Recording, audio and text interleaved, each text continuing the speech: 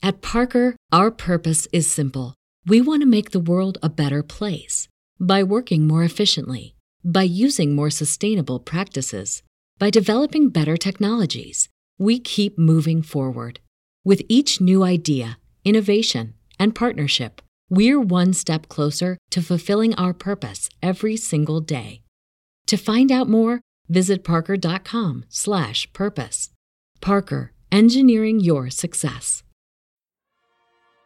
Raina Troy Hotline.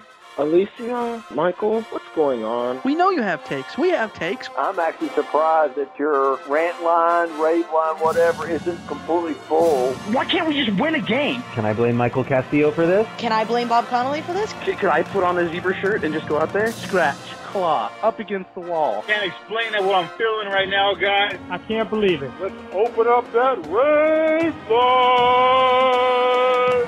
Woohoo! Oh, I can't believe USC has hired Lincoln Riley. Oh, yeah. Hello, everybody. Welcome back to Rain Tour Radio, episode 520. I'm your host, Mike Garcia, joined along with my co-host, Elisa Derritola, that I totally screwed up that intro. Hello, everybody. I don't know what to do. Leroy Jenkins, I guess. What do I do? I don't know. Email address, randomtroy@fanside.com. Phone number, 818-643-7227. Second Woods Bruin Show. I don't know what we're doing. We're off the rails, man. Jeez. USC season, we're off the rails. We're rolling. We're rolling with it.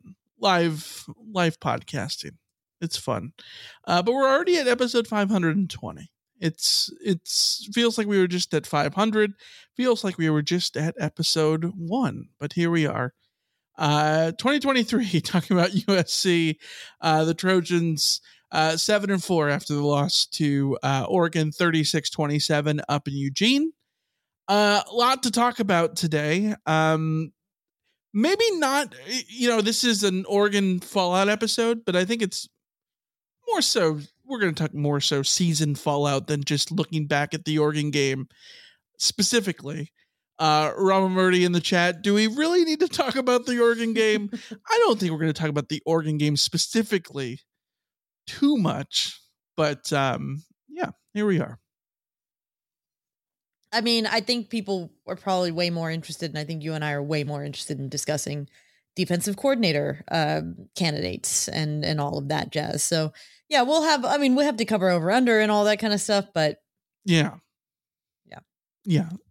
But we got a lot of stuff to discuss, and more than anything, I think the biggest thing to discuss right off the hopper here is, Alicia, SC is still alive for the Pac-12 championship game. I don't know if you've seen this tweet from Mr. Lockwood.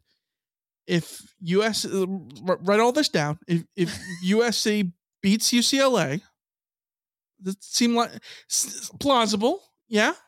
Yes. Yes. If Washington beats Oregon State, plausible. Yeah. And then Utah beats Arizona, plausible. Yeah. And then Arizona State does the thing that the Pac-12 does so often, which is cannibalize itself, and a Pac-12 championship potential winning team losing on the road in the desert. Arizona State beats Oregon at home on Saturday. Maybe semi-plausible. Not impossible, I would say. Certainly not impossible, for all of the reasons we laid out last week when we talked about how there's no football reasons, but also Oregon has a bad track record of these. So, and it's Kenny Dillingham, as Kenny in the chat points out. It's Kenny Dillingham. Narratives. And then if Oregon State wins the Civil War and beats Oregon, plausible. And Colorado beats Utah. That's maybe the most implausible thing of all of these. We've gone off the rails at this point. This should fall apart way sooner, but that's where it really falls apart. And I also haven't been able to check the math on this, so I don't know if this is even real or not. Well, there's a chart. But in the chart, tweeted. the chart assumes that Utah beats Colorado, so it doesn't actually show us the bit where USC wins tiebreakers. Gotcha. And that's where it gets like I can't confirm for sure that this is the math, but also it sort of does track. So you never know.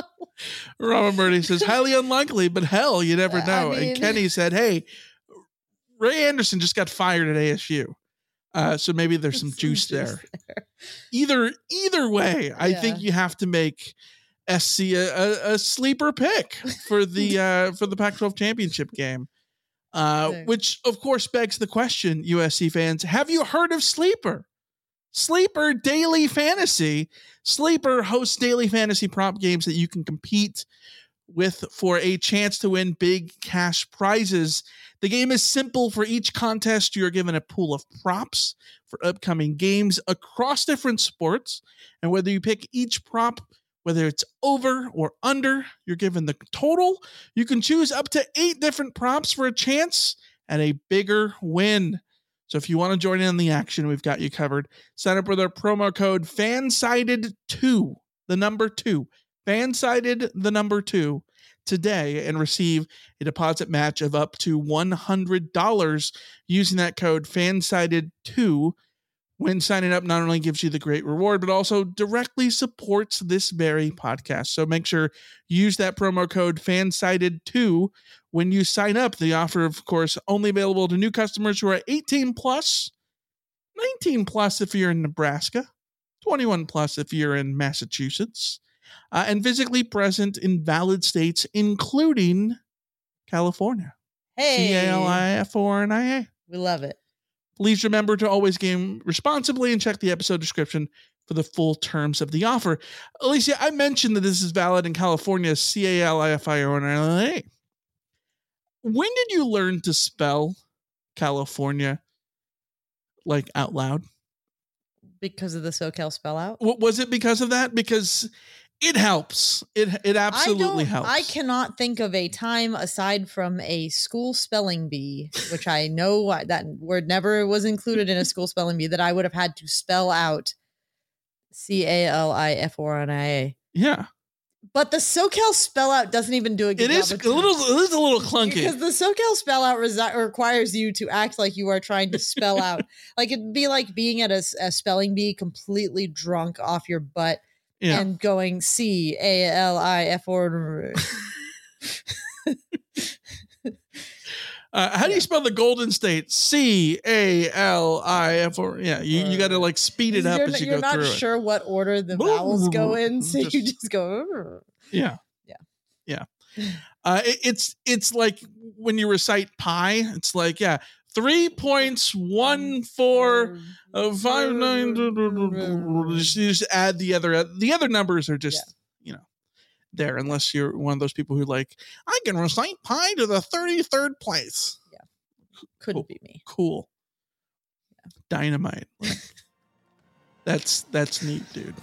Yeah. But all right, we got a lot to discuss, so let's get to it. Alicia, you know the only good thing about football season being over? There's literally nothing good about the football season being over. It's just an endless wait until the fall. See, that's where you're wrong. It's tournament season. The best way to take your mind off the endless wait. That is true. I may not want to watch the men play, but the USC women are pretty awesome. Exactly, but it's not just SC. There's high-stake basketball moments all over the country. But you know what? They get even better with Prize Picks. So you're saying the only thing better than watching Juju Watkins is taking the more on Juju Watkins? Bingo! You can now turn your hoops knowledge and love of Juju Watkins into serious cash, because you can now win up to 100 times your money on Prize Picks with as little as 4 correct picks.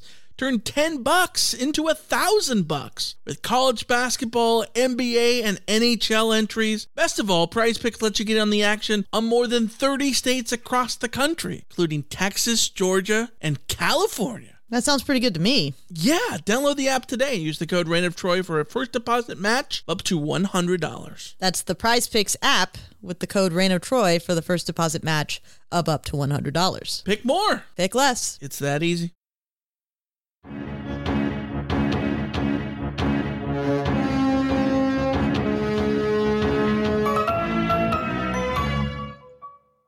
All right, so we've got a game time, USC and UCLA, the city championship on the line at the Coliseum. A couple of 7-4 teams locking horns on Saturday, 12:30 p.m. Pacific time. My dad's ideal time. Like, my dad is jumping for freaking joy. There's a 12:30 game. This is like his holy time. 12:30 at the Coliseum on ABC, USC and UCLA. This week is going to be interesting because it's a rivalry game that I don't think either team is going to be overly excited about at this present time. Both of their seasons going the way that they are.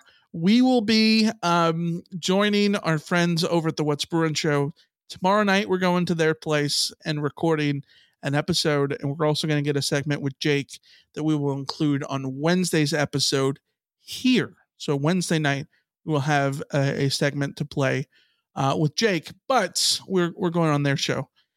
So check that out starting tomorrow night whenever they upload it. So yeah, 12:30 on ABC. Thoughts? I don't like 12:30 kicks. In my opinion, any game that starts before 5 o'clock is starting too early.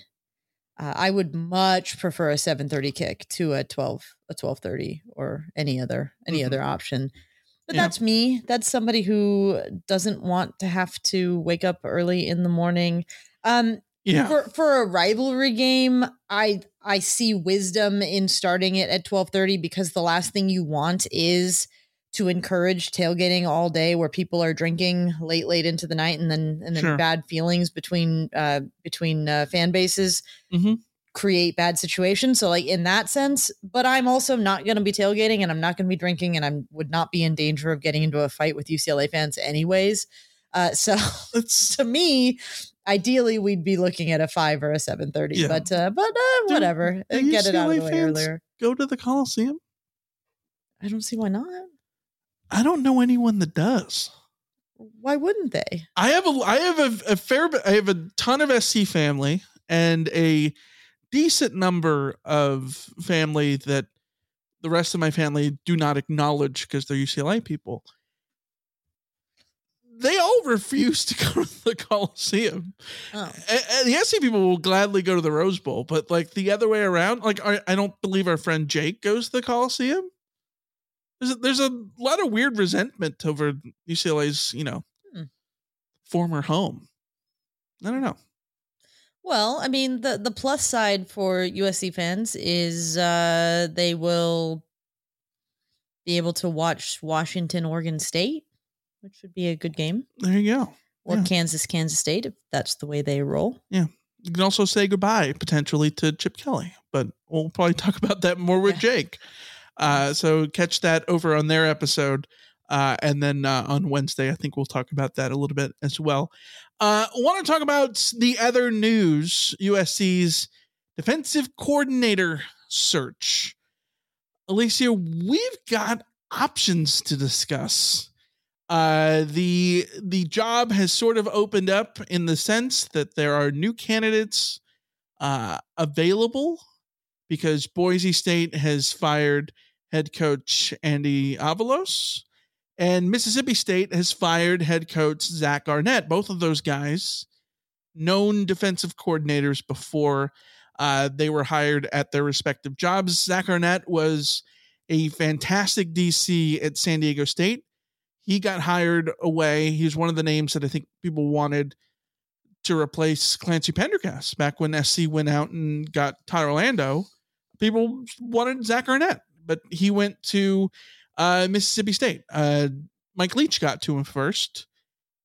He then became the head coach after Mike Leach, his timely passing last year, and lasted one season as the head coach. The new AD in Starkville wants to hire his own guy. which is a big bummer for Zach Arnett. Like I don't know how you can put any stock into his 1 year as a head coach kind of thing, but maybe he parlays that into another head coaching job. Maybe he looks for another DC job. I don't know. We will see how that goes. But Andy Avalos, the former Oregon defensive coordinator, Oregon as a defensive coordinator in 2019 and 20, both of those years, the Ducks won Pac-12 championships. So he is someone with ties to the Pac-12, ties to the Northwest, a Boise State guy for the longest time as well. So 2 new dudes. Any thoughts about those 2 new dudes? Both intriguing. And if we're going to talk about head coaches, that I don't like hiring assistant coaches from staffs that just got fired. Unless they are the head coach of the staff who got that job specifically because they were a good coordinator in the first place. There's a difference between being a good head coach and a good coordinator. And in order to get hired as a head coach, chances are you were a good coordinator. So I'm very open to these kinds of names. Yeah. Zach Arnett, I think, is really an interesting one because the connections to USC are obvious because of the Mike Leach tree that Lincoln Riley is directly in. But at the same time, also on Monday, I think it was Monday, Brady Hoke announced his retirement. That opens up San Diego State. If I'm San Diego State, I'm offering my head coach job to Zach Arnett. So we'll see how long Zach Arnett is on the market. But these are certainly interesting candidates for USC to look at.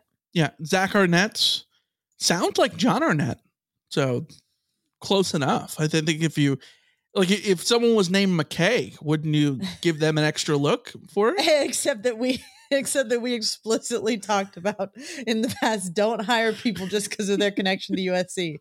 Hey, there is no connection here as far as we know. No, but like, we would have explicitly said, do not hire somebody just because they're related to John McKay. Like, that's terrible. And there's a lot of people. Have you ever heard of J.K. McKay? This is true.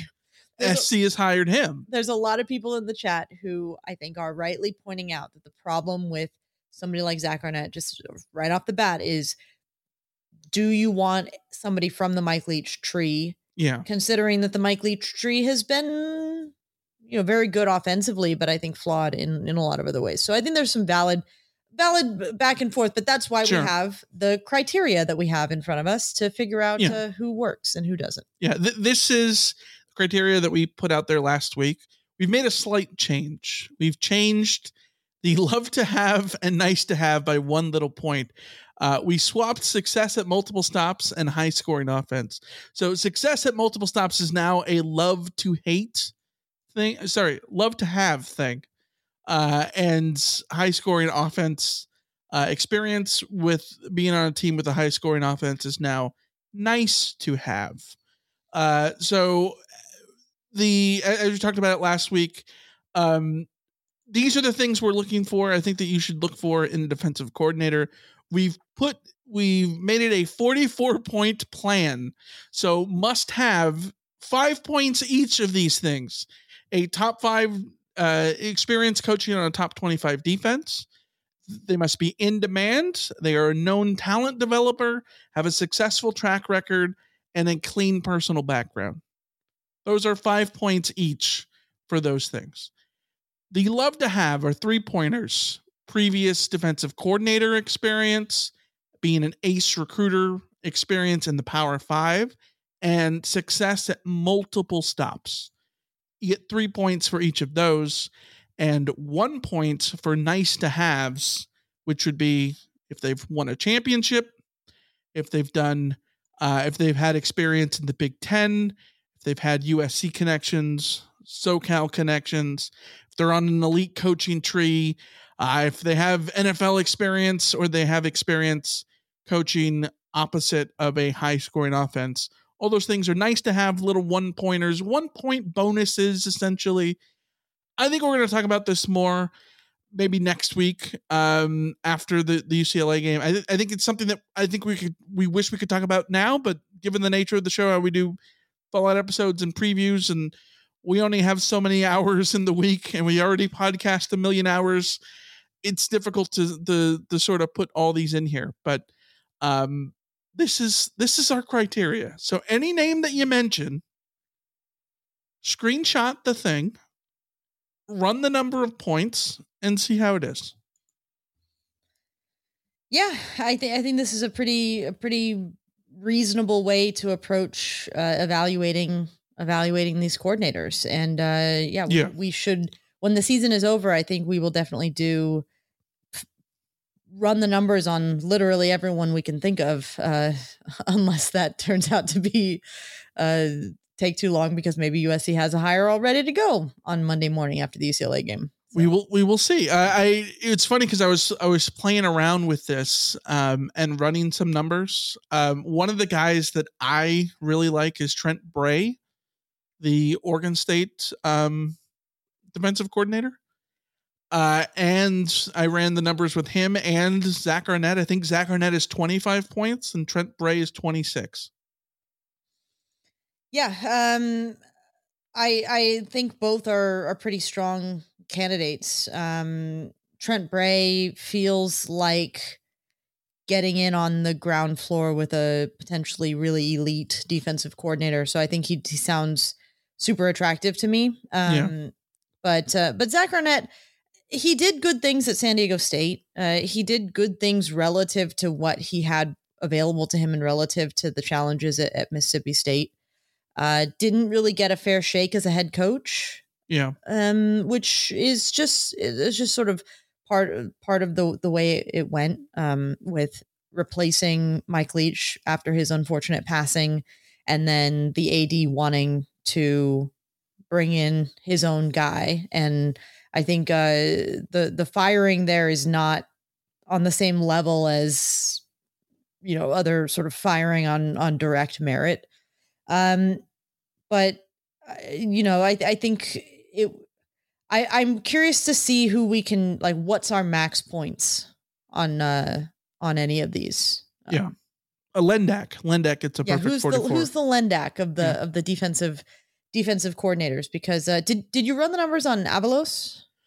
No, but I think if we just did a really quick, just pulling this out of our ass at the moment here, top 25 defense experience. Yeah. Yes. In demand, I would say, yeah, he was mentioned, right? Like, I think that counts. He's someone who will get a job, right? Like, yeah, he'll get a job. Yeah. Known talent developer. This, I think, is one of the hardest ones to what quantifies as being a known talent developer? That's tough because I don't think he had enough time at Oregon to really say. He inherited a defense that had a good deal of talent that was underperforming, and he got a lot out of that talent, which I think is really, really a good sign. The talent on that defense in 2019 at Oregon was stacked. So we're talking about Thibodeau, and we're talking about, Funa and Brady Breeze. Yeah. But was Mace Funa there even? I think he was a youngster. Maybe a young guy. But either way, he only stayed there 2 years. So he didn't get the full fruits of his recruiting and development and all that kind of stuff. We didn't really get to see. And then he's at Boise State, and it's just a whole different level that's harder to adjust. So that's difficult. But I think he has a successful track record when it comes to defenses. Even his worst defenses at Boise State were top 30. Yeah. Clean background as far as I know. Yeah. So right there, we're talking about what, 15 points, we'll say. Previous DC experience, yes, 17 points. Ace Recruiter is 18 points. Ace Recruiter is split. Ace Recruiter is a no. Yeah. It's a no. So when I was looking up guys like Trent Bray and Zach Arnett, those were two of the things that, like, they do not get the points for Ace Recruiter. Mm-hmm. I think Arnett has only had one 4-star signing in his career as a recruiter, and Bray only has a couple. I think it's a little bit difficult to judge those guys when you're coming from a place where you haven't had the ability to recruit at a high level, but I don't think Avalos gets the benefit of the doubt there, having been a dude at Oregon. Like, Oregon can recruit with anybody. Yeah.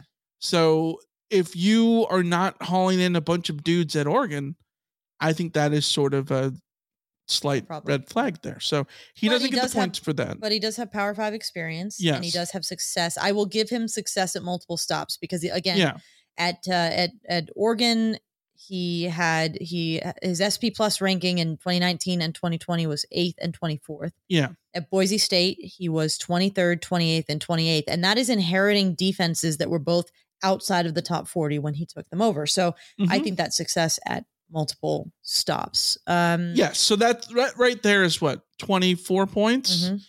Has he won championships? No. Big Ten experience? No. USC connections? No. SoCal connections? I mean, if you're coaching at Oregon, you do have to recruit in LA. That's one of those things, like, does that count as a SoCal connection? Yeah. Probably not. Elite coaching tree? No. I would say no. NFL experience? No. High scoring offense? In the Oregon team in 2019 was averaging 35 points a game. That's not. I would say that's not a super high. I don't think that qualifies for what we're talking about here. So we're looking at what, 24 points stuck in the mid 20s. Yeah. Yeah. So a lot of guys are going to end up being there. Trent says Avalos is from LA. So yeah, even if you give him the LA connection there, it's 25 points. Not that like our points are the be all and end all here, but this is sort of our method. We're doing a method.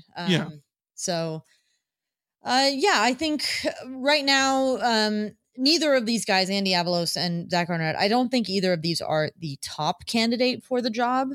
I did ask over the Hithliday over at the Quack 12 podcast. I asked him about Avalos specifically in his time at Oregon, and his takeaway was that Avalos is a solid DC, but maybe not an elite one, and USC should be looking for an elite one. So I think that when you're looking at either of these guys, if you end up having to settle for an Andy Avalos or a Zach Arnett, you are upgrading on Alex Grinch. I think that is pretty solid to say, and you could do worse than either of these guys. But are these your top? Are these going to be like, this is the guy that USC should go out, this should be first choice? I don't know that either of them are. The plus side of both of them, the big plus of both of them, is that being fired on November 13th means you can have them in the day after the UCLA game and recruiting the day after the UCLA game, which is not a small thing. Is it the end all be all thing? If you could get Jim Leonard doing that too, then but it's something to consider. I think the speed of the hire it is going to factor in, because again, the reason these head coaches are getting fired on November 13th is because the signing day is in a month, and you want to be able to have time to identify, hire, and then get the ball rolling on recruiting as quickly as possible, which is another reason why the December signing day is stupid and detrimental to the sport. Yeah. It's the worst. It is absolutely the worst. So, and Sagar in the chat says, don't we need a DC by the time the portal opens up on December 4th? That's a whole other thing too, is that you want somebody in place by the time the transfer portal opens up, because you want first go at all of those guys. So it does matter. But also I think getting the best possible candidate in matters more. So the best, whoever the perfect best dude is going to be, whether or not that guy comes in February or tomorrow, getting the best guy possible is the most important thing. But to your point, like, in order of instant impact, you want them as soon as possible so they can get get started on recruiting and all those things. So it has to, you got to be quick there. Jeff in the chat says, if we're going to pay the big bucks to bring someone over, does it make sense to pick up anyone it doesn't make sense to pick up anyone other than a home run hire, not just a decent guy. Yeah, I agree. Well, ideally, but you also have to recognize that USC can swing for the home run and miss. Yeah. USC can go to Jim Leonard and say, we will give you more money than has ever been given, more control than has ever been given a DC. We will, give you a private jet and a mansion, and we will fund your children with full scholarships to USC when they get old enough. Everything you can imagine to offer somebody. And he could still say, nah, that's not for me. Right. And that is a reality that you have to understand. The thing that I like about this search is that Jen Cohen is at the head of the athletic department. And I feel quite confident that she will give Lincoln Riley the opening, the opportunity, and the resources to go out and be as competitive as possible when it comes to making a hire. That doesn't mean that USC will hire their number one choice or their number two choice. And you got to have a third, fourth. You have to have really good, solid third, fourth choices. Yeah. And go from there. Like, you have to work with what's in front of you. And that is a reality. Is it something that we have to like? Like, yes, I would love it if USC could just snap their fingers and get the best possible defensive coordinator they could imagine, but that's not always the case. So we'll see. Yeah, we will see. HR Pickett Stuff says, give Jim Leonard a beach house and buy his old house. Is that a thing? Do people like buy their old house, like, and we'll sell it for you kind of deal? Like, is that? I mean, it certainly makes SC just randomly just has property in like Madison. As a person who hates doing paperwork or legwork or anything of that sort, if I got an offer where they offered to, we'll take care of all of the, not just expenses, but all of the details, the logistics of you coming to join us, I would sign up for that immediately. Yeah.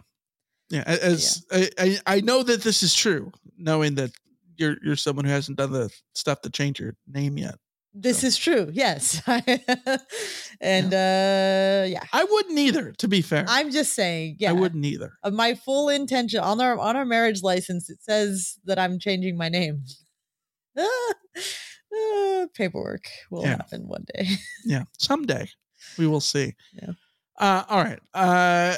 What is there to say more about the SC and Oregon game? We've had a couple of days, couple of sleeps on it. Any thoughts? I don't think there's anything more to say about the defense. So I just want to give props to players who I actually enjoy playing football, because we didn't really get to do that too much in the CarCast. Caleb Williams is a generational quarterback who is, in my opinion, the best quarterback that I have ever seen play the game. I've heard of that guy. And I think we should all appreciate him while he is in Cardinal and Gold, because he will not be for long.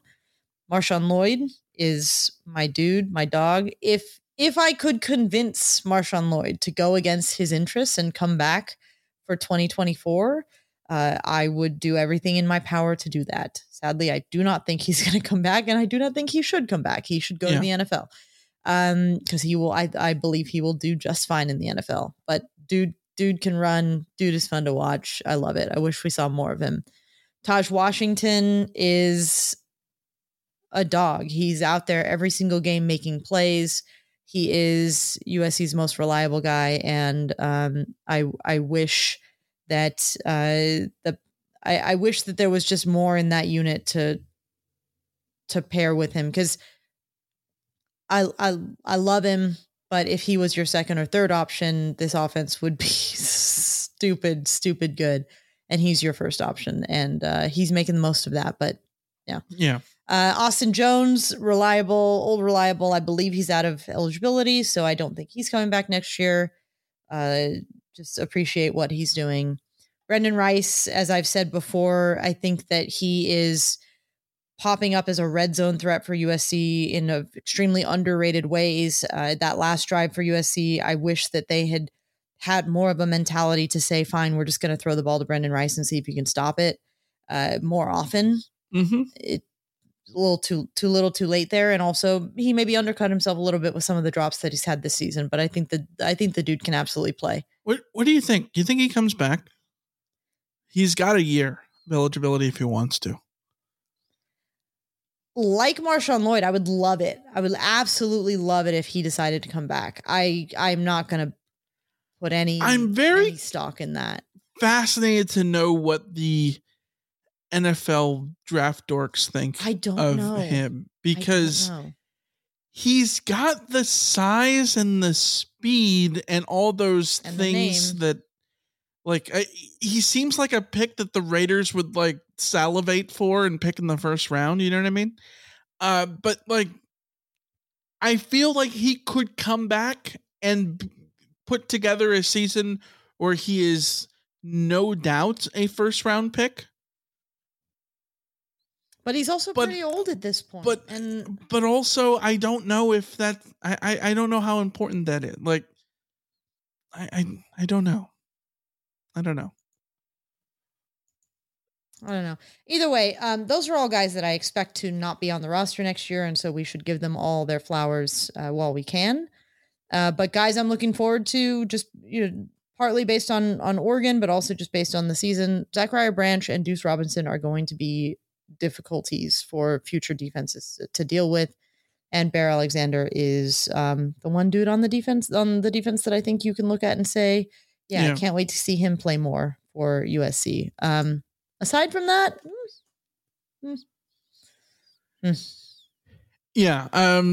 my only prevailing Oregon game thoughts are, I think this is my newfound beef with polls, by the way.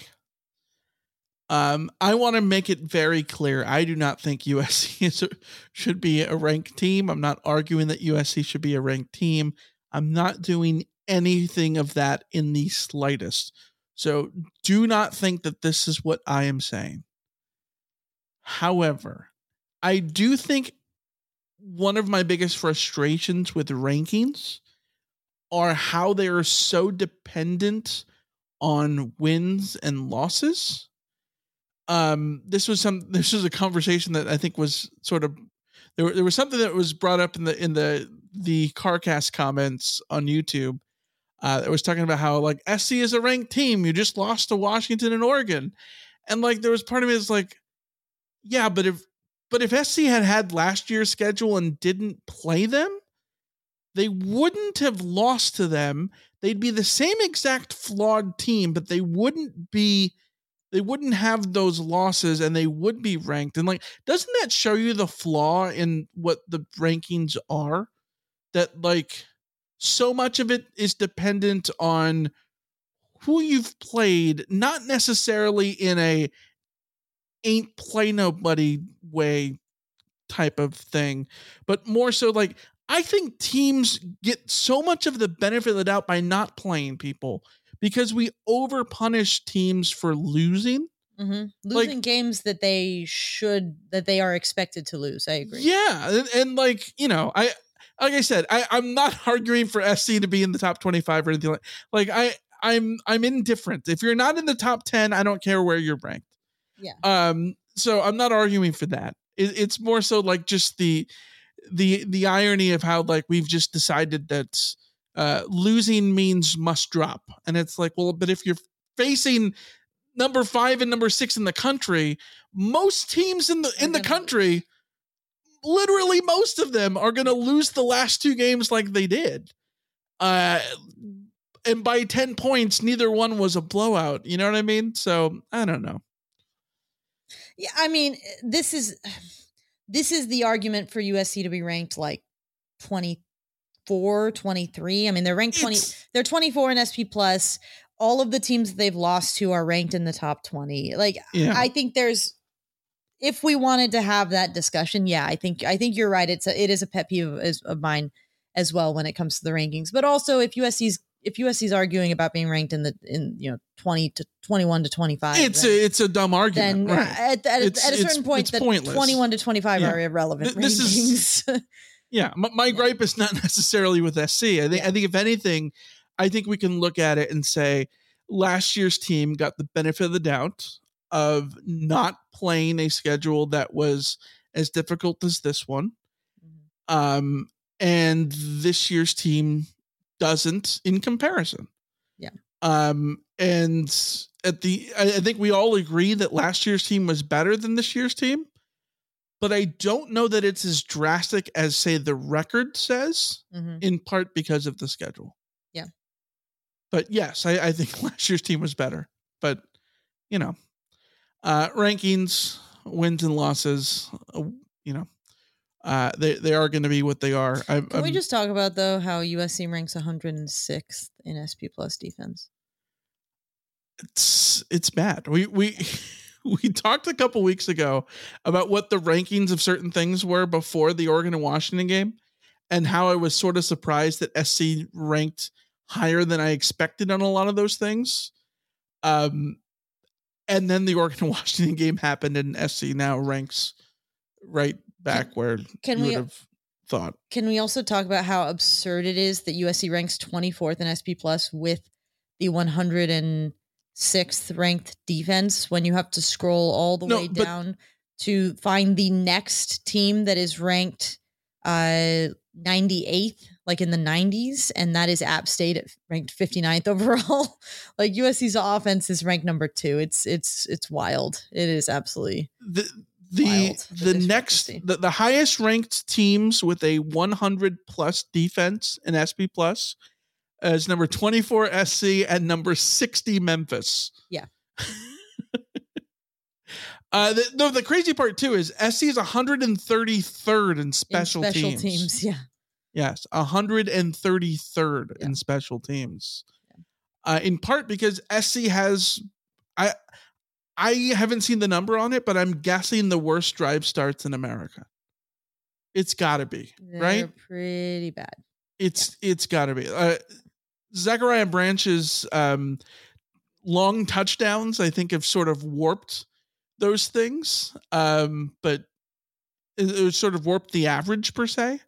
But yeah, the number of times that SC is starting,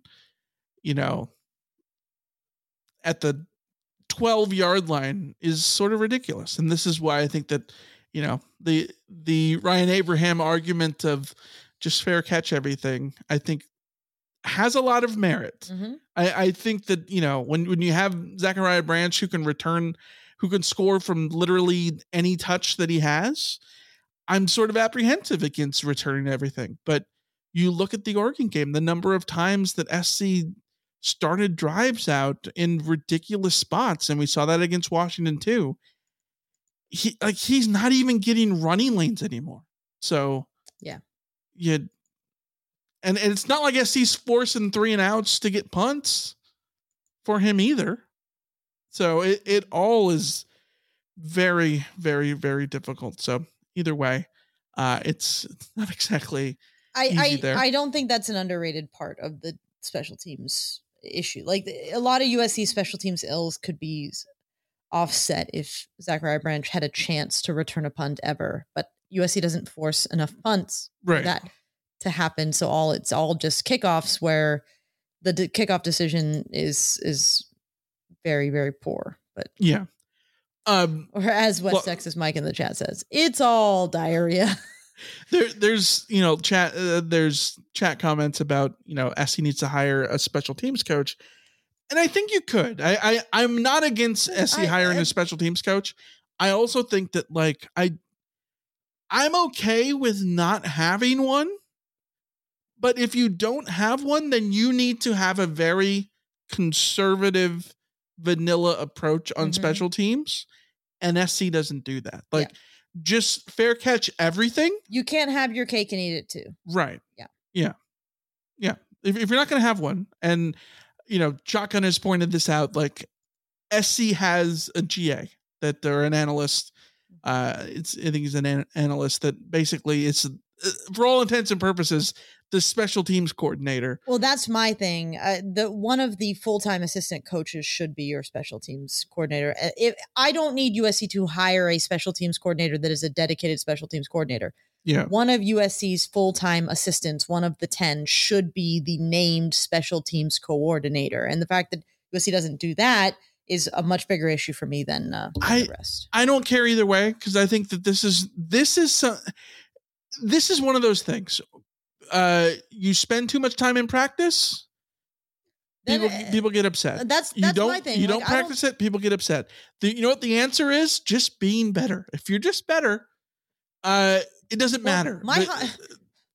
My hot take is, just do vanilla things, just fair catch everything, and don't try to let special teams be a net zero. Yeah. And also if you have better defensive players, I think a lot of your other ills on special teams get taken care of because you have guys who know how to take an angle and get a tackle, like in terms of coverage. So yeah. And one of the things SC can't do on special teams is just the little things, block and tackle, which football comes down to blocking and tackling. But also our show comes down to winning games of over under. So you're going over. I'm feeling bold. Give me that over. I'll go under. I got to take an under here. I got 3 unders to take. I'm going to do an under here. All right. Coming into the week, I had a nice 6-game lead. I'm 34-26. You're 28-32. You needed to go 6-0 this week, or at least, allow yourself an opportunity going into rivalry week to, have a good say at this. Your first over-under was over-under 4.3 USC yards per carry. Alicia, I took the over, stupidly, which locked you into the under. It was under by a considerable margin. The Trojans ran for just 2.9 yards per carry against Oregon. Yeah, sack adjusted, it was 4.3, but I didn't do sack adjusted because I didn't want to look through the numbers to figure out where to set that line relative to Oregon sack adjusted, because college football is stupid and doesn't do sack adjusted as a standard for rushing yards. So yeah, you got the under there. Yeah. You got the under. I got the under. You got the point there for the under. Next one. My first one was over under 7.94 yards per play for Oregon. That's what that's what Washington's yards per play was last week.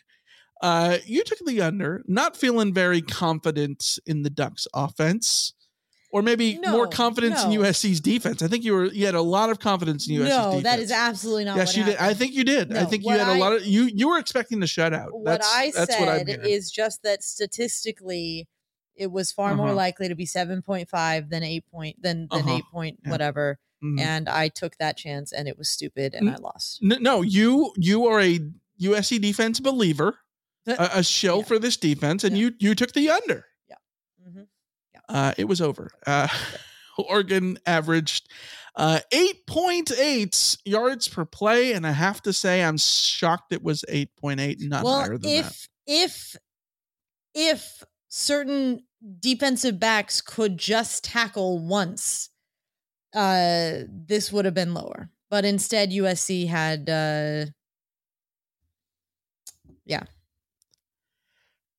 It was, the in the first quarter alone, I'm pulling up the numbers right now. It was 10 plus, right? I think it was over that in the first quarter. Oregon averaged 20.6 yards per play in the first. Yeah, it helps when two of their two touchdowns on the first 2 drives are for big broken plays because dudes just don't know how to tackle. Second half, SC held them to 6.3. Hey, respectable 6 points. That's a little bit better. 11.8 in the first half. Yikes. Let's go to the next one. You said over under 10.5 USC missed tackles. I took the over on this, expecting that Oregon was going to get in space and all those things. This didn't hit because Pro Football Focus has this at 10, so it's the under, just under. You know why it didn't hit? It's because dudes were too wide open. They didn't have to get tackled. They didn't need to get tackled. They didn't have to get tackle attempted. Yeah. That's. I think that's why this. That's true. Yep. Yeah. All right. My second over under was over under 323.5 Caleb Williams passing yards. That's what Matt Barkley did in 2011 up in Eugene. You took the under. It was under, not by much, but it was under 291 passing yards for the reigning Heisman Trophy winner. I not his greatest game by any means, but I thought he had a pretty damn good showing given that the offensive line was going up against Dorless and all those guys, Birch, and pretty much getting mauled. That's why I took the under, because I didn't necessarily trust the offensive line to hold up the way they would need to in order for Caleb to go off statistically in the passing game. So yeah. That came to pass. Yeah. All right. You took the or your last one was 2.5 Bucky Irving rushes of 20 plus yards. I took the over thinking that this was going to be a big game for Bucky. It was the under. He had 0. He did not have a rush of 20 yards. Unbelievable that SC held Bucky Irving to that. He did have 19 carries for 118 yards on the day with a long of 19. So he came right up to it. And that 19 would have been more than 19 if the end zone wasn't where he ultimately, he only had 19 yards to work with there. This is true. Yeah. He only had only 4 rushes of 10 plus. Yeah, this is the tricky part of this kind of over under though. It's because Oregon found their explosive plays. They didn't need Bucky Irving to be the one doing it. Yeah, exactly. Last one, I said over under 0.5, 40 yard Taj Washington catches. You took the under. Alicia, can I do the little like head boop on your forehead? It's very dumb. Like the Costanza head boop. The 2 times. What are you thinking? The 2 times that I just sort of went with like, well, statistically, like it just like I would have gone 6-0 this week if I had just said, screw it, I'm going to go with my gut on it. And yeah. His name is literally Taj 40-yard catch Washington. Yeah. He was going to get it. You knew he had to get it. He had a 59-yard catch in the game. He is now tied with Xavier Leggett over at the other USC, South Carolina, for 9 catches of 40 plus this season. Can he get 2 more on the season to tie Marquise Lee? Can he do it? He's got 2 games. Can he do it? We'll see. I don't know. Yeah. I think it'll be interesting to see if he can do it. So that's where we are in over under. Big week for you though. You pulled a couple back. You went 4-2. I went 2-4.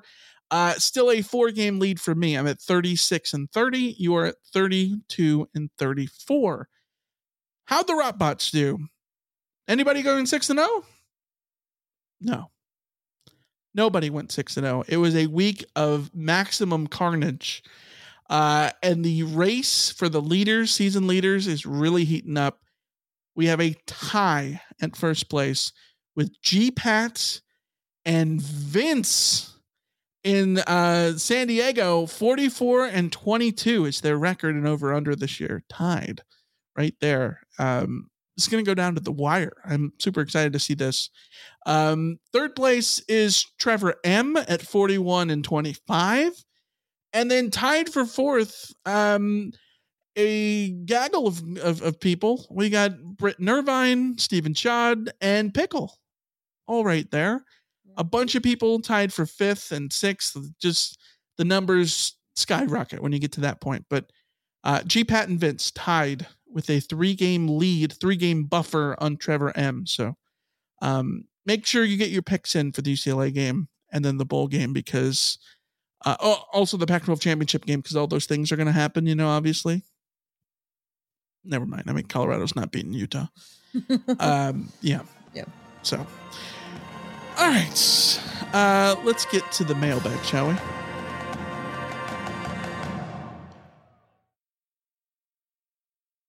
You've got mail. All right, Alicia, let's start with an email that we got from John in Oakland.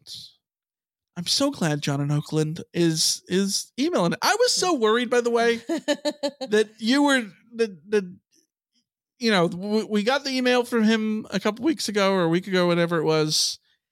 I was so worried that we were gonna. That was the last we had heard from John in Oakland. Yeah, John's a nice guy. We met him in El Segundo a few years ago. Yeah. Nice guy. He says, "Hi, Alicia and Michael. Thanks for talking me off the ledge with the pre-Grinch firing despair. How would you answer this question? Was 2023 a wasted football season, given where the defense was at the end of 2022? With back-to-back losses, the objective lack of improvement in it during the first half of the 2023 season, and its collapse in the second half, I would say yes. And now a new DC and now add a new DC and staff, players having to learn a new defensive system, and the move to the Big Ten next season looks to be rough, maybe 6-6. With a new DC and staff this season, maybe USC ends with the exact same record. However, the season would have been used to install a new defense, and we'd be looking forward to watching the improvements along with the new offensive leader in 2023. Instead, we'll be getting newness and uncertainty on both sides of the ball and a schedule as hard, if not harder. LSU, Michigan, Penn State, Washington, Notre Dame. Thoughts? Fight on, John in Oakland.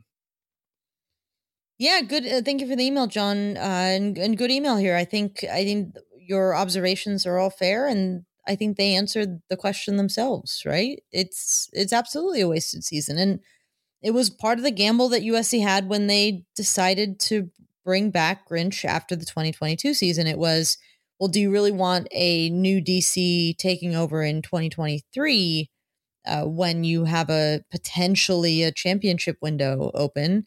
And that was part of the calculation. It's kind of like the 2-point conversion calculation, though, because if you choose to follow the analytics on that front, you have to ignore what happens if you miss. What happens if you don't get it? What happens if it doesn't work out to bring the guy back? And then you're just kicking the can down the line on your transition year to a year when you have a lot more questions on offense than going into this year, where USC is going to have to be replacing a quarterback and running backs and figuring out their wide receiver core and figuring out an offensive line again and all of that kind of stuff. So yes, I do think it was a wasted year in the sense of the obvious, which is USC went into this season with the expectations of winning a Pac-12 title, and they failed to do that because the defense was as bad as it is. Because even if you change nothing about the offense, when we know the offense isn't perfect, there are issues on the offensive line. Even if you changed all of that, I think USC is still going to the Pac-12 title game coming up in a few weeks if the defense is not this catastrophic. And then you're going into 2024 feeling better on defense and feeling like your defense can buy some time for your offense to figure out in their transition year. And instead, it's going to be a transition year on both sides, and that is dangerous. I 100% agree. Yeah. That's the gamble that was laid, and it was obviously a mistake in hindsight for sure. And that's very frustrating because next year is going to be a challenge. Although I'm not at a point where I say like 6-6 yet. I think that LSU has the same and bigger questions than USC does on both sides of the ball going into next year. And and there's a lot of other questions in that schedule. Let's not say that USC will have an easy time of it, but I'm not ready to hit the panic button yet. But certainly USC set themselves back by having to make this decision now.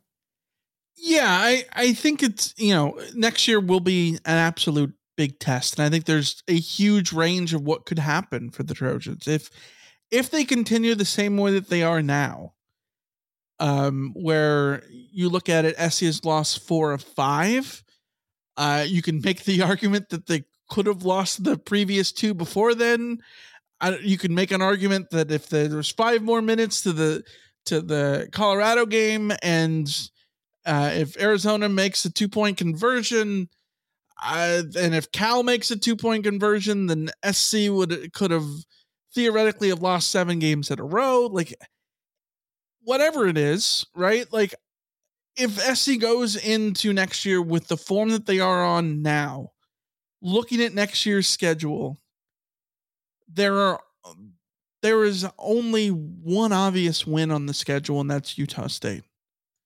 Every other game is a potential but that's loss. That's acting like USC retains Alex Grinch and has 106. But this is what I'm saying. Year, which I don't think that's going to be the case. It's not a tenable situation. If that's the case, then we're having much bigger conversations. 100%. Yes. Now, I think the caveat is we thought the defense was going to be better coming into this season because they were so bad last year. We didn't think they could possibly get worse. And they somehow found the ability to do so, right? But I think that going in, finding a new defensive coordinator doesn't have to mean that you have this transition year. I don't think it's that big of a deal. See UCLA. I really don't. Like, look at UCLA this year. Prime example. Last year, UCLA finished the season ranked 89th in SP plus defense. 89th in SP plus defense. Right now, the Bruins defensively are 15th. All they did was change the defensive coordinator, and how many transfers did they get? I mean, we know that UCLA isn't like out recruiting SC. Not in the transfer portal, not on signing day. So they went from 89th to 15th with just hiring a defensive coordinator. Why can't SC do the same thing? We look at Notre Dame. Notre Dame in 2016, the year that was sort of the prototypical, like, this is what SC needed to do with Clay Helton, right? When they retained him after 2018 or whatever.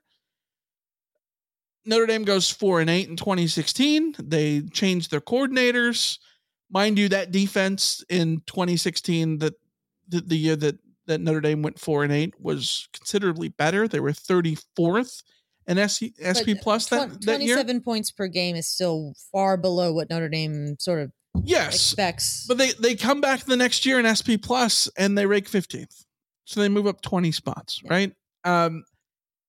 I think that you can make that big jump in year one. You don't have to have this big learning curve, especially when you have to take into account the starting point that they're in. Mm-hmm. You know, you mentioned it. SC right now in SP plus defense is 106th. We spent the entire offseason talking about, like, the defense just needed to be better. If they were 50th, SC is going to potentially win every game, right? If they're 50th next year, I think the same thing applies. We know that SC is going to have a top 10 offense. Yes, they're not going to have Caleb Williams, but, like, this is pretty much the certainty with Lincoln Riley that even if he doesn't have a Caleb Williams, there could be a Jalen Hurts type guy, whether that is the production out of Malachi Nelson or whether that's Miller Moss or whether that's a transfer that they go out and get, because that's what Lincoln Riley has done. He's always had a high performing offense. So that part is pretty much the certainty. If you match that with a top 50 defense, SC wins a metric shit ton of games. I don't think asking for a defensive coordinator change to get USC into the top 50 of defense is too much to ask for. I don't. No, and that's in year one. I don't think that's a lot to ask for. No, and it's important to also recognize that if we're talking about a worst case scenario for USC at quarterback, the worst case scenario in the history of Lincoln Riley quarterbacks is Spencer Rattler, who had a passer rating of 172.56, 28 touchdowns, 7 interceptions, 3,000 yards as a freshman. Right.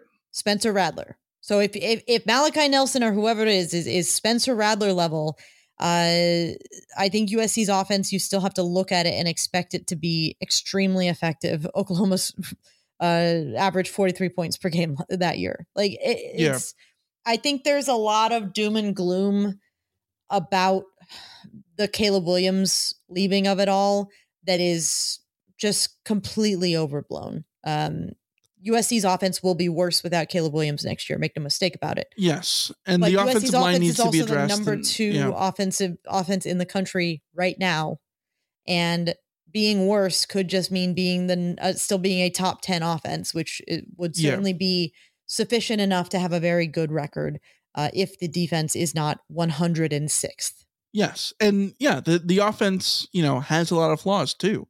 They're number 2 in SP plus, but there's still a lot of flaws there. But I think the defense absolutely doesn't have to just have a mail it in season in the sense of like the learning curve needs to be strong.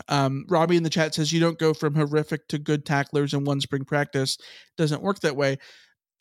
I don't disagree, but I also think that you have the transfer portal at your disposal. No. But you can go from giving up a million 20+ yard plays, like the ranking second bottom in college football, because you have blown assignments, blown tackles, blown because collectively you are all not, the players are not knowing what they're supposed to be doing, and just clean that up and your defensive rank will improve considerably.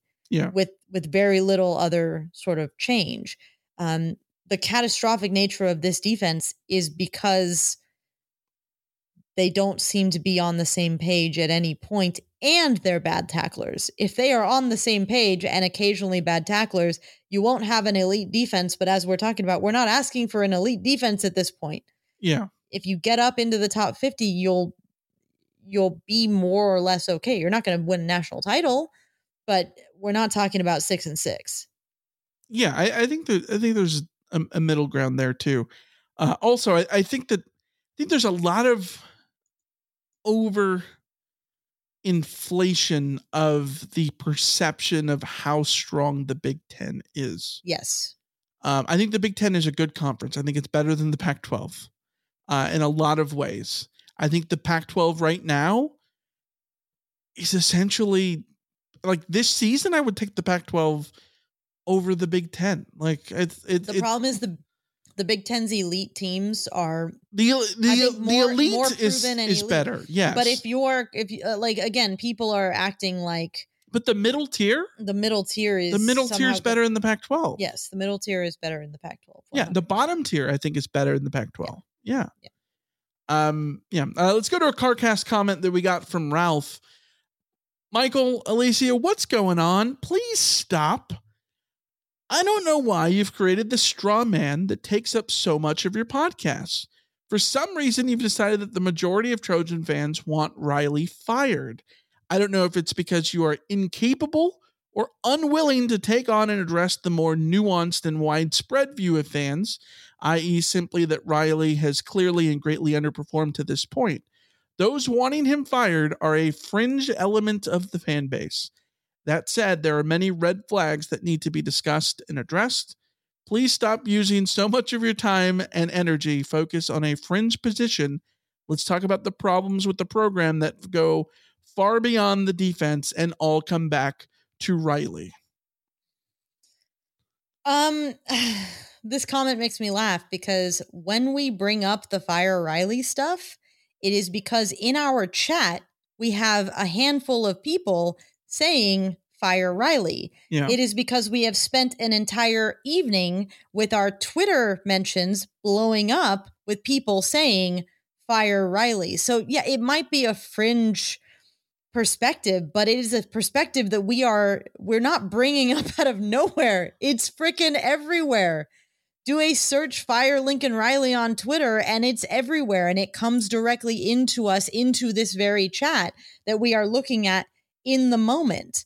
In our comments section, even on YouTube, we're getting people who are done with Riley. So I think that's, like, I wish I don't want to have that conversation, but we're talking to the people in the chat who are literally saying it in the moment. Yeah. So I'm sorry. It's being addressed. If one person said it in the chat, we would ignore it, but we're having floods of comments in the chat that we are then having to address. I would also argue that the idea that Riley has greatly underperformed at this point is probably taking a not enough nuance. Well, this season is a great underperformance that is very heavily, in my view, linked to the decision to bring Alex Grinch back in for this season.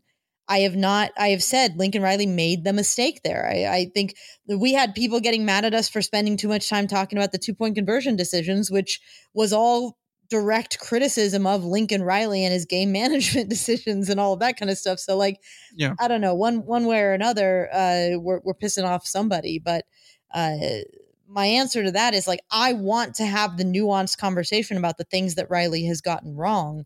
And I think we are having those conversations, but when our chat is getting inundated with people who are saying fire Riley, we're going to discuss the question of fire Riley. Yeah. West Texas Mike in the chat says, can I blame Bob Connolly for this? I mean, yes, always.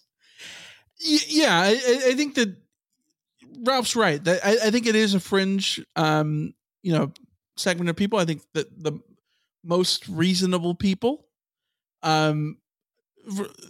think that, Riley Grinch absolutely should have been the guy fired, and that the next guy to get heat is Riley, and that going forward, Riley's got a lot of things to address and all those things.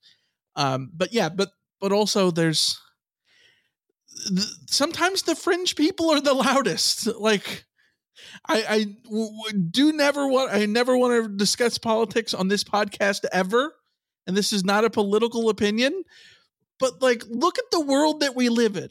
So many times the fringe people are the loudest. I would say more often than not. The fringe people and so it ends up, being something that, you have to address that way. So, speaking of, we did not have a rant line because I think, Alicia, we've reached the apathetic stage of a 4-loss season. Oh, I don't question that at all. Yes, that is absolutely the case. I don't. We also didn't overly promote the rant line on Twitter, but people know the number by now. We did get 2 calls, so this is Jeff. Hey guys, Liberty and James Madison are ranked above us right now. I give Riley 1 year, 1 year to fix this crap, or he's out of here. Beat the Bruins. And this is Tony. Michael, Alicia, this is Tony from Denora, PA. There's a lot of things I'd like to say, but right now all I want to talk about is quit going for 2 points when we don't need to go for 2 points. And our play call on 2-point conversions has been horrible. Fight on. There you go. This also goes in line with this is what people are saying. Yeah. But like if the comments we were seeing were more often like Jeff, where it's let's see what happens in year 3, have a response, then I would not have to rant about it as often, because that's my feeling. Well, realistically, guys, Lincoln Riley got a massive contract, and I do not think USC's boosters are Texas A&M level of let's just burn $76 million. So they do got that Saudi oil money. Well, USC's boosters don't seem to have that Saudi oil money. If Riley doesn't figure it out in year 3, I don't think it's a possibility that can happen at the end of year 3, for the record. Like, he's going to get 4 or 5 years. Be prepared for that is all I'm saying. I really hope, and I don't think that it will come to that, because I think that the pitfalls of this season can be corrected somewhat easily if you get this hire right. But if more people were saying like Riley needs to prove himself in year 3 that this was the fluke, that's where I'm at. I feel like this year 2 is the aberration in Lincoln Riley's career. And he has a couple years looking forward to prove to me that it is an aberration in Riley's career, and that it isn't a red flag of sort of the decline of his tenure. Mm-hmm. But I also wish more people would acknowledge that this is a massive aberration in Lincoln Riley's career. Yeah, I think that the season, if you kept the Oregon and the Washington game completely as they are, full stop, you do not change a single thing about those 2 games. But SC beats Cal by 25 points.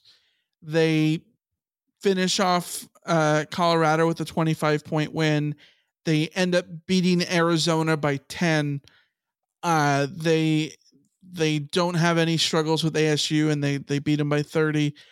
I think, and you look back and it, like, I don't think that this would have been a season where you say it's a wasted year, like what John talked about. I don't think it's one of those years that people are calling for Riley to be fired and all those things. And it's one of the things where I think you're right that that so much of it comes back onto the defense, but like those things did happen, and those things happen. So you have to, you have to address them. And I think I know that this sounds like, weird silver lining stuff, but like, I think it's the best possible scenario that the season ended up completely imploding the way it did to sort of force the change, because had SC's losses only been to the good teams and had SC run chalk the rest of the way, and the defense only been exposed against the good teams or whatever, it would have been so easy to bring Grinch back again, because that's essentially what happened last year for the most part. Yeah. Like, SC, and in year one, you could wipe away the Arizona struggles last year.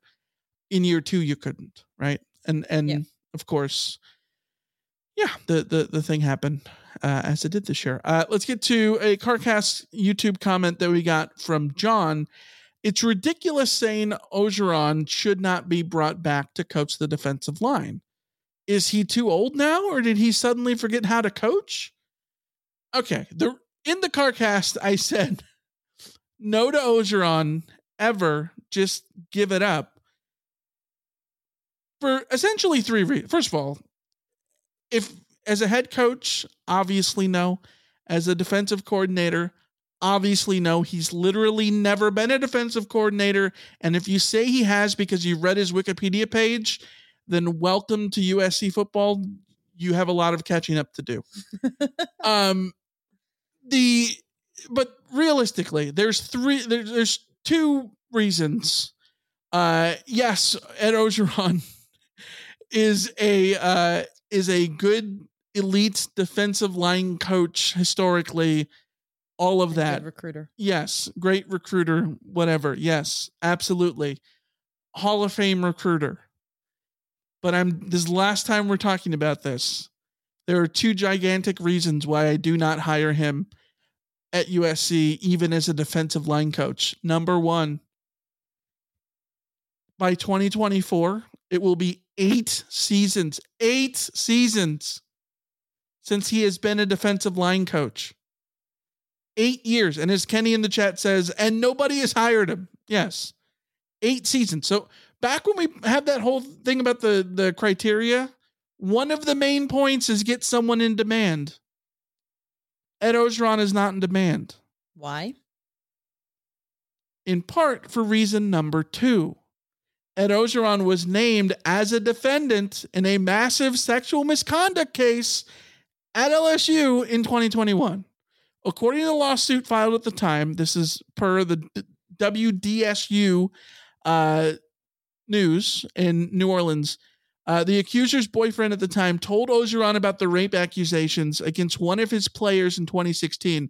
The coach told the boyfriend not to be upset because, quote, everybody's girlfriend sleeps with other people, the lawsuit said. In 2022, Ogeron and LSU AD Joe Aleva were part of, I think it was 14 different defendants that were ultimately scrubbed from the lawsuit, but their actions have maintained to be in the lawsuit. Their misconduct is still included in the lawsuit. And that's according to the Advocate, a New Orleans newspaper. This is a USC and I might add school that, like, this is a university that has had to deal with way too much of that bullshit.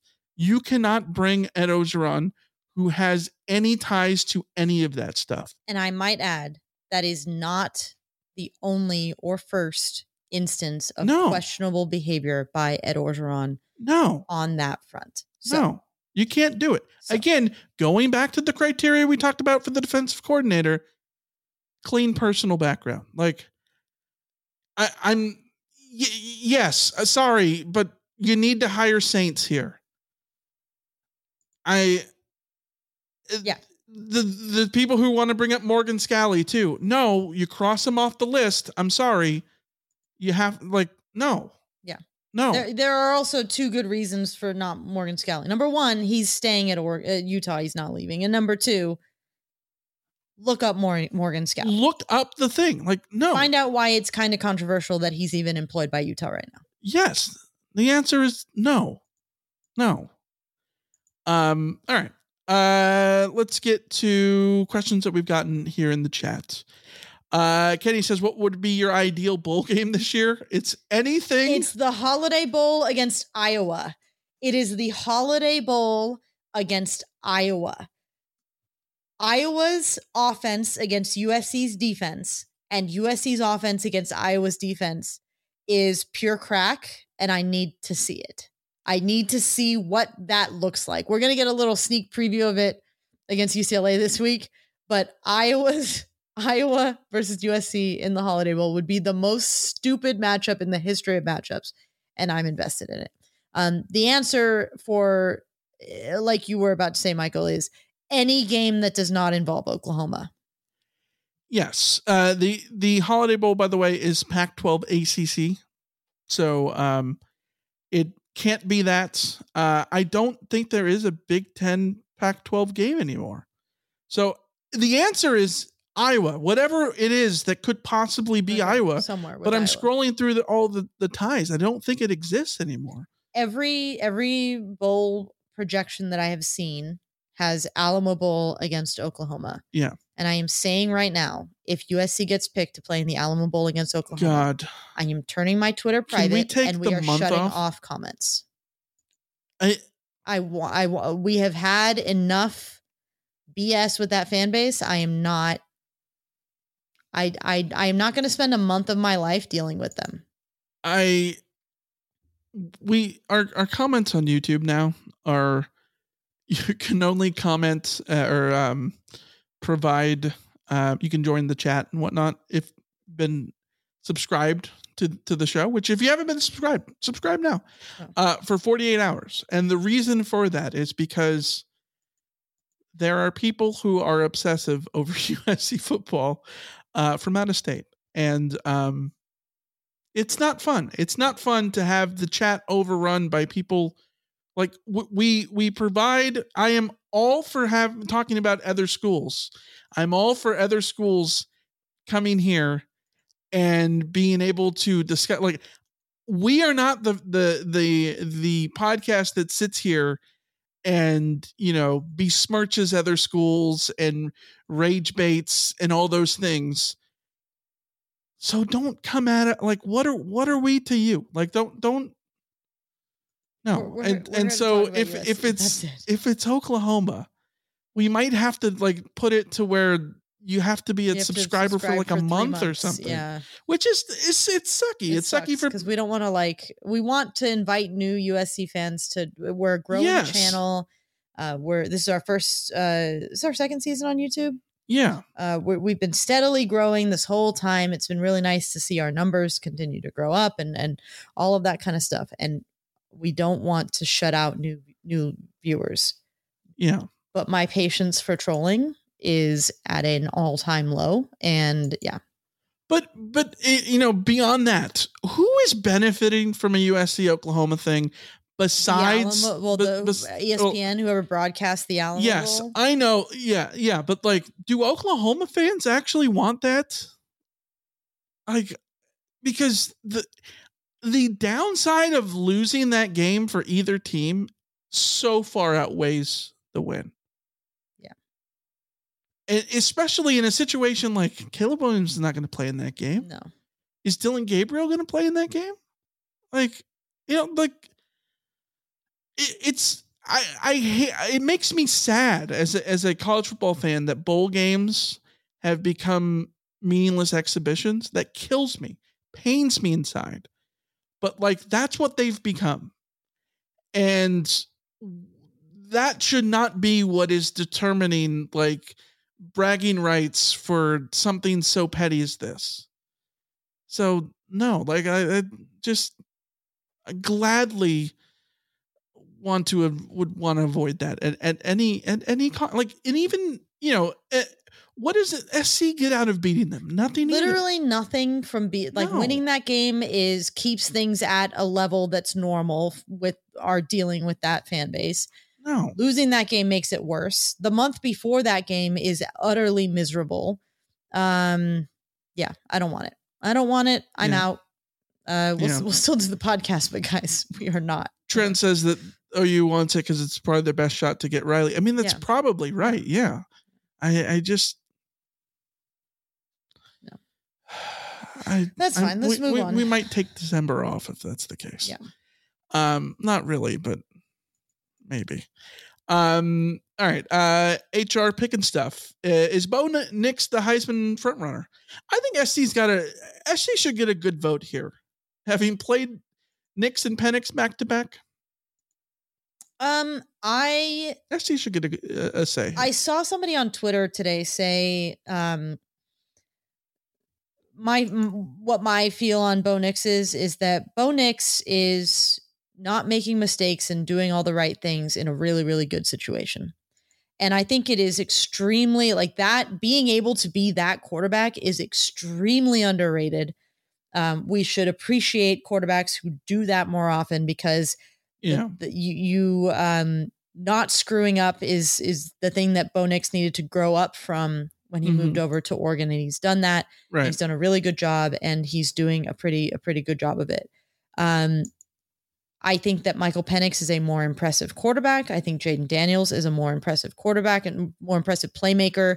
I think Marvin Harrison III is a more important player to his team in terms of it's not what it is. It's not an MVP. Well, yeah, but no, I don't think Nix Nix should probably be in New York. I'd be fine with Nix being in New York. I wouldn't necessarily. I would give it to Jaden Daniels at this point, or Marvin Harrison, or somebody. If Penix has Washington undefeated going into the Heisman ceremony, then I think he'll have a very strong case, especially because he engineered the drive against a pretty stout Oregon defense to win a game that Washington statistically I still don't quite understand how they won that game. Yeah, I'm torn here. I think that I want the Pac-12 to win the award. Especially in the last season, I want the Pac-12 to win everything. I want Oregon or Washington to win the national championship. I want the Pac-12 to win the thing. If Oregon State can win out and force their way into the playoff, give me that. Really yes, I want the Pac-12 to do something. And I think that this year has been so good that the Pac-12 sort of deserves another Heisman winner. That's obviously not how it works. I think of the two, Nix and Penix, I lean Penix. I think Penix is a guy who, when I watch football, he makes me go, wow, which is what I want from a Heisman Trophy winner. Mm-hmm. I don't necessarily do that from Nix. And I think that part of that is because Nix plays so controlled, and he reminds me a lot of Marcus Mariota. And I really like Marcus Mariota. Marcus Mariota won the Heisman Trophy, and I thought Marcus Mariota was the best Pac-12 quarterback at the time. In that he's just so calm and collected and does everything right that he doesn't necessarily wow you. And Penix has the wow factor. My biggest issue with with Nix is that I think you could put a lot of different quarterbacks behind Oregon's line and they would be absolutely ridiculous. But I don't think Bo Nix could do much behind USC's offensive line. I think he could. That play where the other day where he's like, he's not being asked to do that though. But he is pretty nimble and he can do all those things. Can move. Yeah. He can move for sure. Yeah. But when you're on the move, it's a lot harder to execute passes. Right. No, he doesn't need to be. He doesn't agree. Need to be. He stays relatively clean. Yeah. So yeah, I haven't watched enough of Jaden Daniels or Marvin Harrison. Jaden Daniels is going off to have an opinion, but he's just going. The numbers he's putting on are insane. He's putting up numbers that are rivaling Joe Burrow at LSU, which is numbers that are video game numbers and never ever be, close to. Yeah. And he's found a way to be in the vicinity, which is nuts. So absolutely. I don't know. I think there's a bunch of worthy winners this year. I don't think there is a name that we've mentioned that it would not be worthy of winning the Heisman Trophy. That's the most important where we're thing. at now. Yeah. Like and that's the most important thing. I know that USC has one game left, but there's actually still a lot of football to be played for everybody else. Right. Yeah. All right. Rapid fire here to wrap this thing up. Sav says that at a certain point, we just have to accept that there's no real talent on this defense besides number 90, Bear Alexander. Good players will overcome schemes. See Hufanga, Tuli Pelotu, and Mekhi Blackman in the NFL this year. Yes, but you shouldn't also have to have top 3 round NFL talents all over your defense in order to not be ranked 106th in SP plus.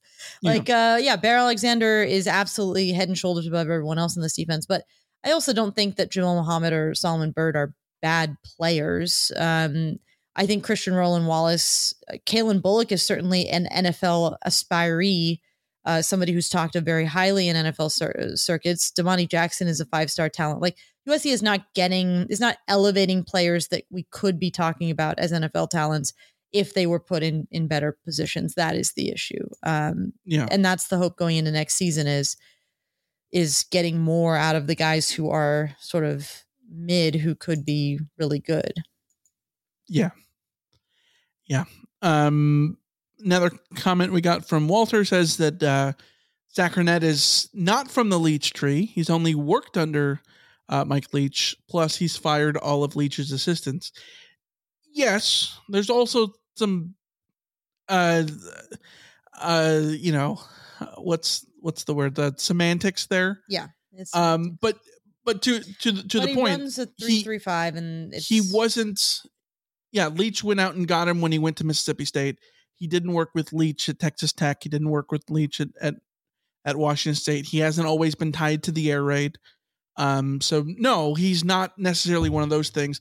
I know Kenny in the chat has pointed out that like we don't want a Leach guy because Alex Grinch has kind of showed that you've poisoned the well that in that direction already. I get the hesitation there. I absolutely do. And I see that maybe it's a little boring if Lincoln Riley's hire is his mentor's guy. And I think that's I could see the nepotism there, but I think Zach Arnett is a good enough defensive coordinator that like that's not a bad thing in this instance. Don't throw the baby out with the bathwater in that. Yeah. And Carton says, do you think Taj Washington will be a draft sleeper like Amon-Ra St. Brown? He has he's a reliable workhorse receiver written all over. No, I don't think those are comparable players. Amon-Ra St. Brown inexplicably fell into the 4th round. Amon-Ra St. Brown should have been a second rounder at worst. It was a weird circumstance for him in sort of weird wide receiver gluts and all of that kind of stuff.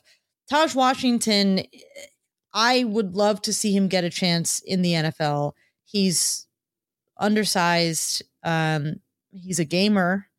He'll go out and play and make himself useful. But if he gets a 4th round grade, if he gets drafted in the 4th round, that will be overperforming his NFL prospects. Yeah. And Amon-Ra being in the 4th round was vastly, vastly, vastly underrating his NFL prospects. Yeah. That's not to shade Taj Washington. I just think that Amon-Ra is in another several categories above the talent in terms of NFL fit to Taj Washington, who, like I said, I would love to see get a chance, but he will be outperforming his projection if he does. Yeah, Amon-Ra did everything right. I think the problem with the NFL is they got too worried about the stupid jumps and the speeds and all those things, the combine stuff, which was something that Amon-Ra was never going to be great at anyways. But anyone who watched film would or had seen a highlight clip, anything, would know that Amon-Ra, excels at all those things. Taj, I think, is a very good receiver. He's not Amon-Ra St. Brown, but he's a very good receiver. Absolutely. Yeah. Last question, and this is spoilery. So if you are a Big Brother person and you are wanting to avoid spoilers, now is the time to hit the eject, and we will see you later. But if not, Cameron says, what is Alicia more disappointed in, this year's football season or Jags' Big Brother victory? What are your thoughts on the Big Brother finale? Don't mess with cock-a-doodle-doo. This football season is way more disappointing than Jags' Big Brother victory. I actually preferred Jag. I prefer, of all of the outcomes of that final three, Jag winning was my preferred outcome. Because I don't care for Matt for live feed reasons. And even though I think he played a better game than Jag did, I prefer the money just to be I like Jag as a dude. He seems like a good dude. So I'm not big mad about Jag's victory. But the second half of this Big Brother season was up there in terms of disappointment. Like the second half of this Big Brother season coinciding with USC losing to Notre Dame and having it just everything's been really, really crappy for the last month in terms of the things that I put my emotional investment in. Yeah. So yeah, they're neck and neck in terms of the second half of this Big Brother season being a complete and utter waste of time. Mm-hmm. But Jag winning itself, I'm not mad, even though I think he is not one of the more worthy winners in recent memory. I think Jag was far and away the best option at the end. Far and away. Not because he won a bunch of comps, but because I think he was definitely the most strategic player in the game in the jury phase. Well, if Bowie Jane had won, I think I genuinely would have gotten a brick and put it through my own skull. Yeah. I've been watching Big Brother for 25 years. Watched every season. I was obsessed over every single season. I've had plenty of people I couldn't stand, including your Frankie Grandes and your Jen Johnsons, etc. I think Bowie Jane might be my least favorite house guest of all time. Like, not even close. That's as nice as I can put it. Cameron said he won 10 comps, 7 vetoes, and 3 OHs. Yes, absolutely. He's a comp beast, but he's a comp beast because they create comp beasts at this point. He won the same competition 10 times. This is the problem with the stupid. Why is every comp the same freaking comp? Do a physical movement and match visual things together and do it faster than everyone else. And he did it a million times. And it's like, he's really, really good at that competition, but stop having every competition be that competition. Look who he's competing against too. Yes, Jag dominated the season comp wise after Cam got voted out, after Heisem got voted out. Competing to the only person that I think is on his, say, intellectual level is America, and she is not as physically gifted as Jag is. The only person who is physically as gifted as Jag is Matt, and I think Jag is just better at puzzles and stuff like that than him. And the other people in the comps are like a 65-year-old woman and a 55-year-old woman. Like, yeah. These things were built for a 25-year-old guy to run circles around him. It wasn't fair. Yeah. It's the show, is the way it's structured and produced. But it's just become such garbage. It kills me. Within the structure and production, he did everything. Yes. He had to go out and win those comps, and he did. And Correct. That's why I'm not mad that he won.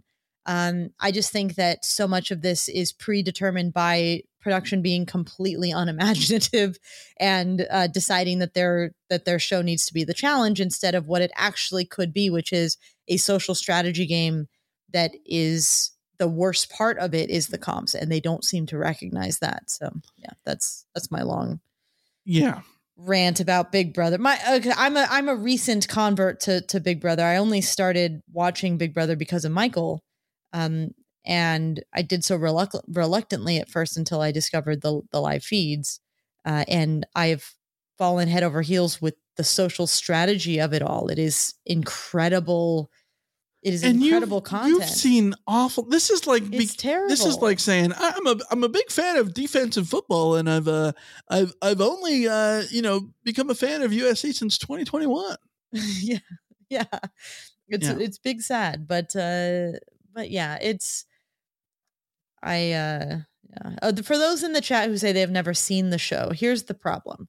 I would never recommend the show to anyone. The show that they put on television is awful. It is unwatchable most of the time. Yeah. The game, the live feeds in the background is incredible. Show bad. You have to just put in way more effort to get to the good parts, because you have to be like me and like listen to a live feed podcast every single day or turn on the live feeds and watch. Yeah, because you're a dork. Yeah, I'm a dork. And yeah, I would recommend that if you have the streaming service that's named after the big mountain, or has the big mountain logo, that one, go watch like a legitimately great season of Big Brother, like season 7, the first All Stars, and go watch that instead. And then you'll see the new stuff and you're like, God, this is terrible. How is this on TV? Which is a valid question to ask. Real quick, USC Glenn asked, will the Las Vegas F1 race be amazing or a bust? It'll be a bust. It's a big bust. Big bust. They didn't know it was going to be cold. Yeah. And I didn't even think about that either. I didn't think about it, about the effect on the tires, but like, yeah, November in Vegas is cold. Mm-hmm. Yeah. I think people think that like the Vegas is only ever hot. And it's like, it snows in Vegas, dude. It's a desert. Like, that's the thing, is deserts are extremes. They get extremely hot and extremely cold. Yeah. So, yeah. All right. We'll end there. We'll be back Wednesday with our USC UCLA preview. We'll have special guest Jake Merrifield. If you want to go listen to our guest appearance over on the What's Bruin show, go do that too. We're recording that Tuesday night. I think it'll go up late Tuesday night, early Wednesday morning or something. So go check that out. And yeah, we'll be back when we're back. Leave us a comment. Send us an email, randomfreefanside.com, and you can always call us. 818-643-7227 is the phone number.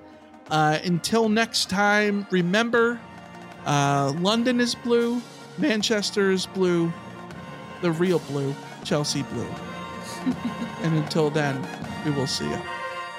Yeah.